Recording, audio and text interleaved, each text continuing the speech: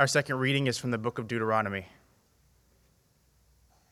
And Moses summoned all Israel and said to them, "Hear, O Israel, the statutes and the rules that I speak in your hearing today, and you shall learn them and be careful to do them.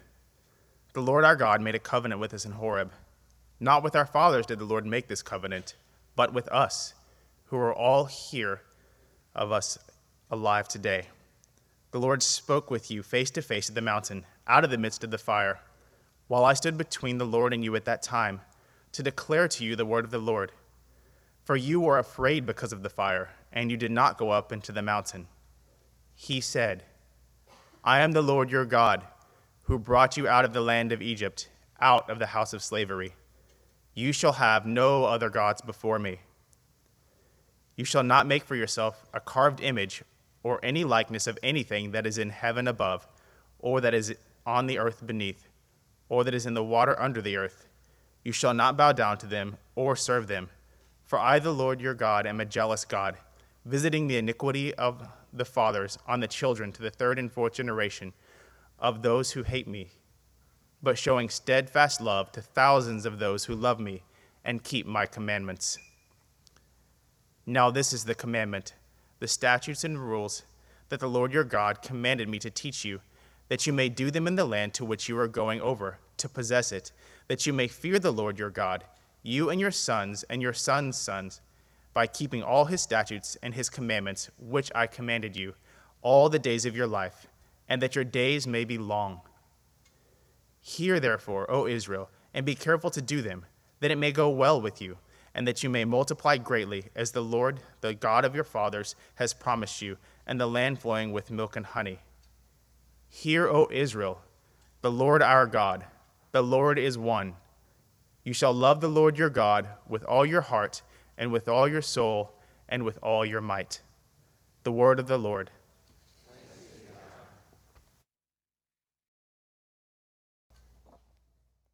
Let me reread the very first couple verses of the commandments here in Deuteronomy chapter 5, verses 7 and 8.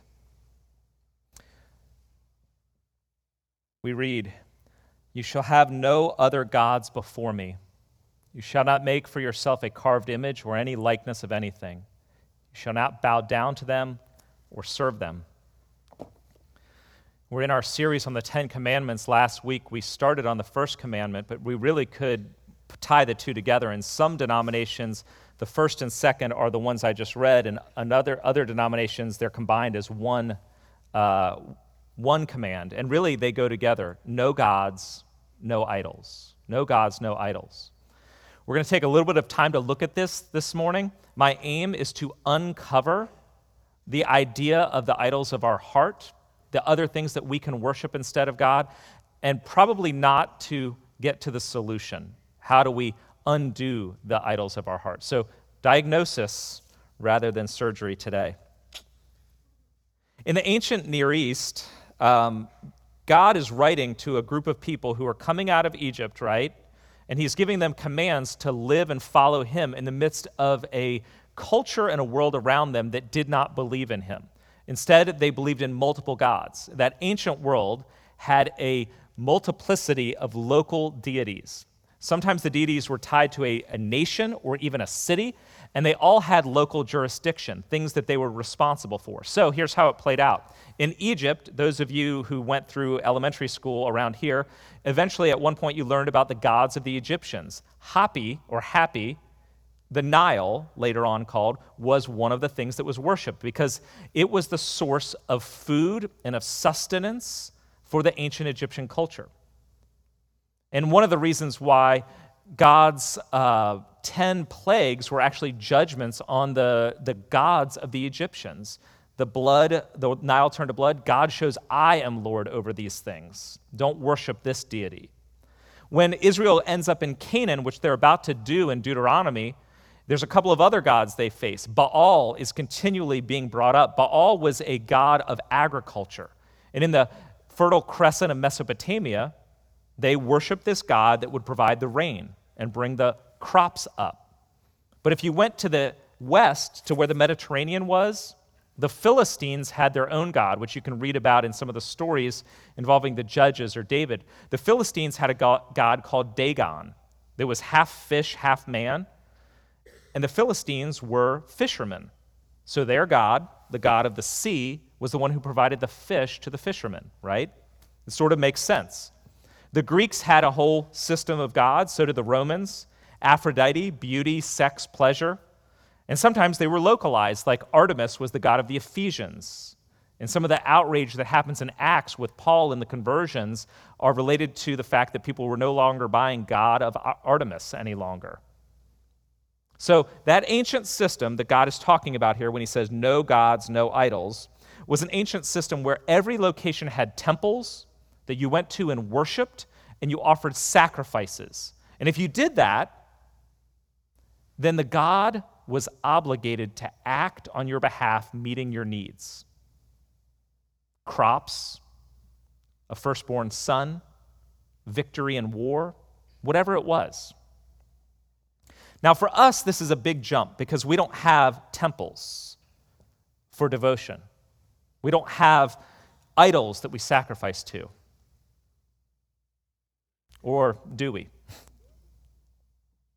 The idol question, which we've talked about here, is a worship question. What or who do you actually worship? And the argument is this: everyone worships something. So if somebody tells me that they don't believe in God, I would say, well, everyone worships a God. A God is simply this: whatever is most important to you, how you determine good, whatever has ultimate say in your life is your God. It's where you find your identity, your meaning, your purpose. It's where you set your hopes. James K.A. Smith, in a book that I quoted a few times last week, and it's going to be our third book in the book discussion, church-wide book discussion series in August, he writes it talking about the human heart. He says, to be human is to have a heart. You can't not love. So the question isn't whether you will love something as ultimate. The question is what you will love as ultimate. In other words, it's not a question of whether you worship, but what you worship. We can't not worship because we can't not love something as ultimate. Agnostic author David Foster Wallace, had his own version of the same thing when he said, in the day-to-day trenches of adult life, now this guy doesn't actually believe in the Christian God. He's just a thinker and a writer. In the day-to-day trenches of adult life, there is actually no such thing as atheism. There's no such thing as not worshiping. Everybody worships. The only choice we get is what to worship. We are all, by nature, idolaters. Local deities were not just a problem in the ancient world, they're a human problem and a historic problem. We see this because no longer do we have necessarily a shrine the way we think about it with a god that we're bowing down to in some local place, but every culture that has ever existed spins out a whole set of priorities and aspirations that function like gods. They shape our personal narrative, they inform our way of thinking, and they build up our assumptions. Our wants and loves are shaped by our culture's deities. Let me give you one that maybe you've been affected by, that I have at least, being an American: materialism or consumerism. I may be the only one that's actually had any trouble with that one. So it's not Baal that you're bowing down to, it's not Dagon, this fish man thing, but consumerism, materialism, is something that is a cultural narrative of ours that I've inherited and live into. And I do it very easily. I don't even think about it. I just do it. I step into that. And if you look back over the course of a lifetime, you can see, if you've grown up in America, I've been shaped by ads, by peers, and by having access to money. All these things create this whole set of values and assumptions about life and what's good. And look, we live in a capitalist economy, the wealthiest of capitalist economies. And so here's the system that we live in. If you work, you merit getting paid. You've earned something, and therefore you deserve stuff, right? Better shoes than the ones you have on right now. A better car. A newer phone. There's always something that we're trying to get that will probably make us happy.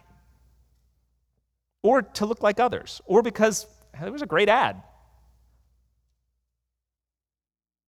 Many of us have rooms in our house that have furniture that never even gets sat upon. Or we have closets full of clothes that almost never get worn. Sometimes these are the seasonal clothes thing. I actually tend to buy clothes that I can use on special occasions. And I don't mean like getting dressed up to go out. I mean for fun. Like, oh, that'll be funny. Let me get that t-shirt. Oh, let me buy that hat. It's got the helicopter on top. There'll be a time when I want to wear it. I have an entire skit closet. Why? Because I can. Think about how foreign that is if you're not from a Western capitalist wealthy society. We buy into this idea that goods are a part of the goal. It's an implicit vision of the good life, of flourishing. You've made it when you can buy stuff. Now, I may question if I should buy a particular thing, those particular shoes, that particular new phone. But I assume the right to buy it. I just do. And it's only when we leave the wealthy West or someone comes here is it possible that this can be seen as maybe an idol, something I worship without even being aware, a cultural local deity. Let's take something that's a little more pressing today, besides materialism or consumerism, and this is one that many of us probably don't deal with explicitly, but let's look at how idolatry is underneath of racism. Okay, we were talking about that earlier. Beneath any racism is a worship of the wrong thing.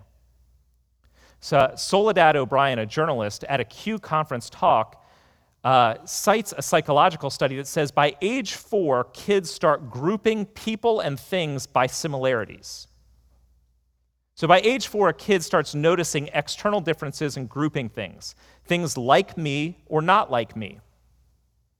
Noticing differences and even associating with those that are like us may actually not be a problem. It may just be a normal functional thing we do. But what happens when we elevate our differences, or those become what keep us in place? If your social position or economic prosperity are tied to your ethnicity, and you don't even know it. Or if your caste or skin color is the main source of your identity and worth. That version of superiority is what skewed a version of Christianity that was held on to for hundreds of years here in America, where the Bible was read through the lens of what will keep me where I am. If in any way my ethnicity, my race, is a source of my meaning and identity, I can begin to see others as less than, not just different, less than. And I'll do whatever I can for them to remain so. At a minimum, people who, like us, who probably aren't like Jim Crow racists, need to be aware of just how little we care if it's not our community. That fundamental indifference because, well, it's not here, is in and of itself a devaluing of human life and an elevating of my happiness. That's their problem. That violence, those issues, that's their problem. But what am I saying implicitly by thinking that way? It's some of the things that Paul confronted with Peter in the Jew-Gentile divide. Often we think of the Jewish-Gentile divide in that ancient world as a religious one. The Jews believed in God, the Gentiles didn't. But by Jesus' day, it was actually primarily a racist issue. The Jewish people thought they were superior by being ethnically Jews. God had called them to be a light to the nations, but they took their calling as God's people to differentiate themselves and say, we're called, you're not. To the point where Peter, even after he'd come to faith in the gospel, carried this on. In one particular instance, he wasn't willing to eat with Gentiles because it's going to look bad. And Paul confronts him. That is anti the gospel. You have been saved by grace, not your Jewishness. Even the wealth and the success that many of us have had, while it may look externally like things we have done, even that is a gift from God. We had no choice in how we were born. And understanding that grace should challenge us in how we extend love and grace and mercy to everyone else. So the race problem in our country is a sin issue at its root. And it's a sin issue that's really a worship of a false god issue. Another one that's coming up today, especially in our culture today, is political party as Messiah or political candidate as Antichrist. I can't decide which one it is. So it's one thing to vote for a candidate, work for a party, or really believe in your side's issues. Those are actually all good things, a part of a democracy. Many of you make your living working for a particular party. You advocate for it. There's causes you're very, very dear to you. And so a particular candidate or particular party backs up things that you think are very true. And that's good. We're called to do that. But we have to be aware at all times that there is a draw to see a party or a candidate as the center of hope for this world. And what happens when that happens, it plays out in fear. If my party or my candidate doesn't win, we experience a death. It's the end. Might as well move.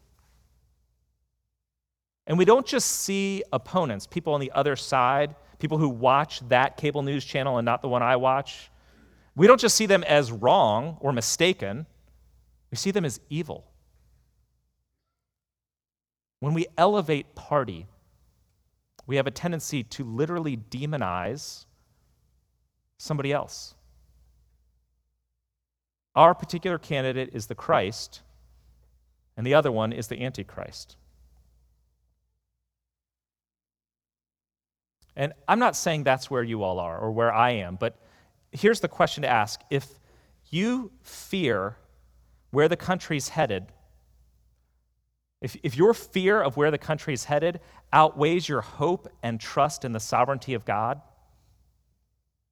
it's possible something besides God is your sovereign. Here's the deal. Every culture that has ever existed stands condemned under the first and second commandment. Every culture that's ever existed. And so each of us as individuals need to allow our assumptions and even our primary allegiances to be questioned and challenged. And so I'm going to ask a question like this, and I'm going to be careful how I say this, so hear what I'm actually saying.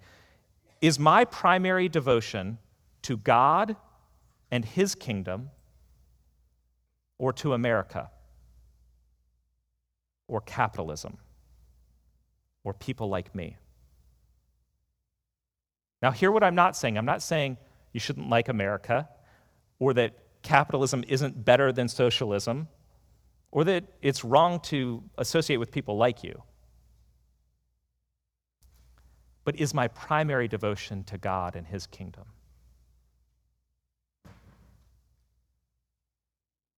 The most local deity is not just these cultural things, it's our own personalized and private religion. This was made famous by Sheila Larson, as quoted in Robert Bella's 1985 book, Habits of the Heart.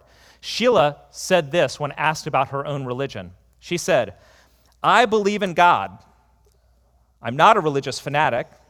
Then she goes on to explain, "My faith has carried me a long way." Faith in what? Well, I guess it's Sheilaism. just my own little voice.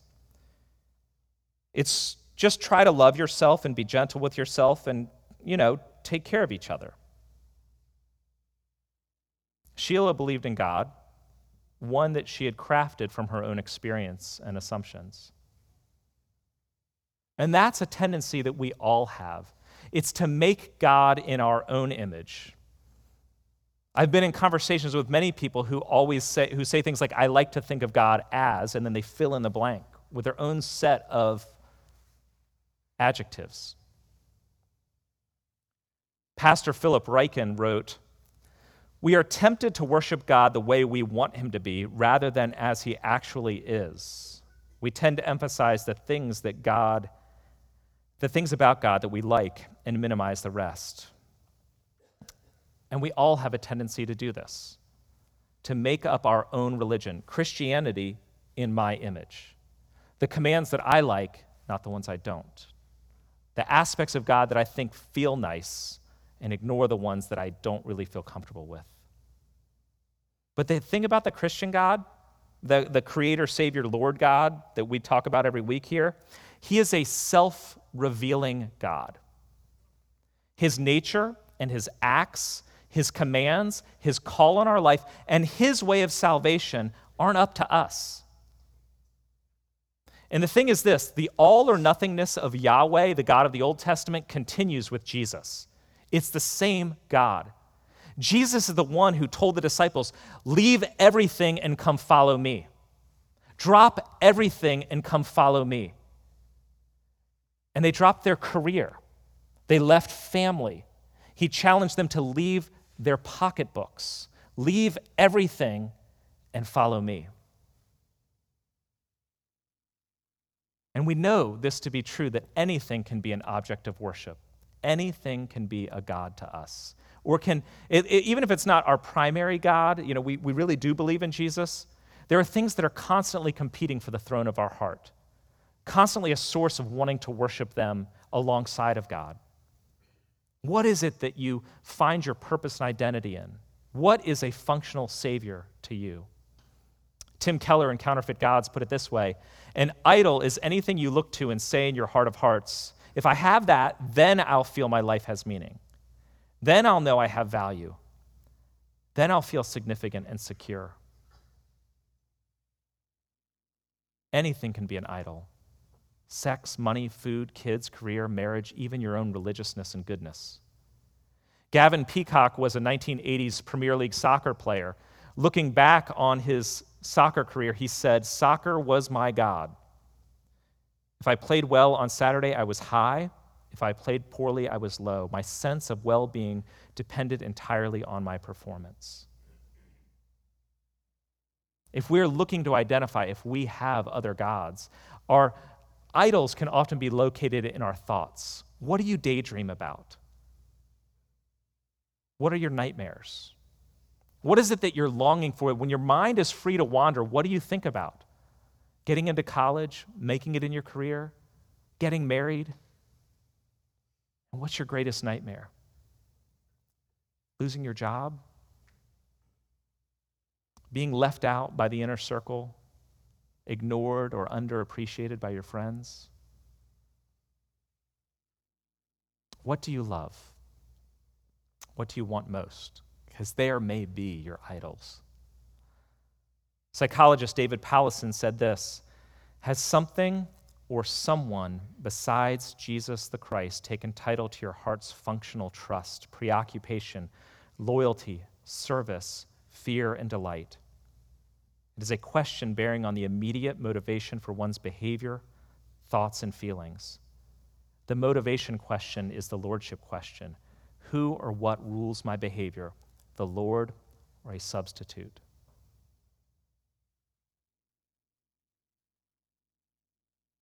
What do we turn to besides God or alongside of him? Here's the thing that the Bible makes very clear, not just in the warnings that God gives in the commandments, is that all other gods enslave and disappoint. They will disappoint. Make your kids your God, they will fall short. Success, sex, they can't give you the ecstasy in heaven you're looking for. Everything we turn to besides God will disappoint because it's not weighty enough. It's not lasting enough. The satisfaction it gives is not enough to fulfill your need or mine. And all these things enslave us. I'm going to go back to a longer quote by David Foster Wallace, who, again, an agnostic, but insightfully saw how the things we worship enslave us and bring us into fear and anxiety and self-focus and viciousness. He writes this, or said this: "If you worship money and things, if they are where you tap real meaning in life, you will never have enough. Never feel you have enough. Worship your own body and beauty and sexual allure, you will always feel ugly. And when time and age start showing, you will die a million deaths before they finally plant you. Worship power, you will feel weak and afraid. You will need ever more power over others to keep the fear at bay. Worship your intellect, being seen as smart, and you will end up feeling stupid, a fraud, always on the verge of being found out, and so on." He goes on to say, "Look, the insidious thing about these forms of worship is not that they're evil or sinful, it's that they're unconscious. They are default settings. They're the kind of worship you just gradually slip into day after day, getting more and more selective about what you see and how you measure value without ever being fully aware that what you're doing, that's what you're doing. Everything else we turn to will disappoint or enslave. And yet we turn to things constantly. St. Augustine sought happiness and joy in every manner of life he could. His philosophy and his intellect, career ambition, he was very successful, and sex and pleasure. Later on, he came to faith in Christ. And years after that, he wrote the Confessions, where he famously said, "God, you have made us for yourself, and our hearts are restless until they find their rest in you." We are made for God, and our hearts are constantly trying to love and worship something. But until they find their rest in God through Jesus Christ, we will be restless and dissatisfied, or at worst, enslaved. Let's pray.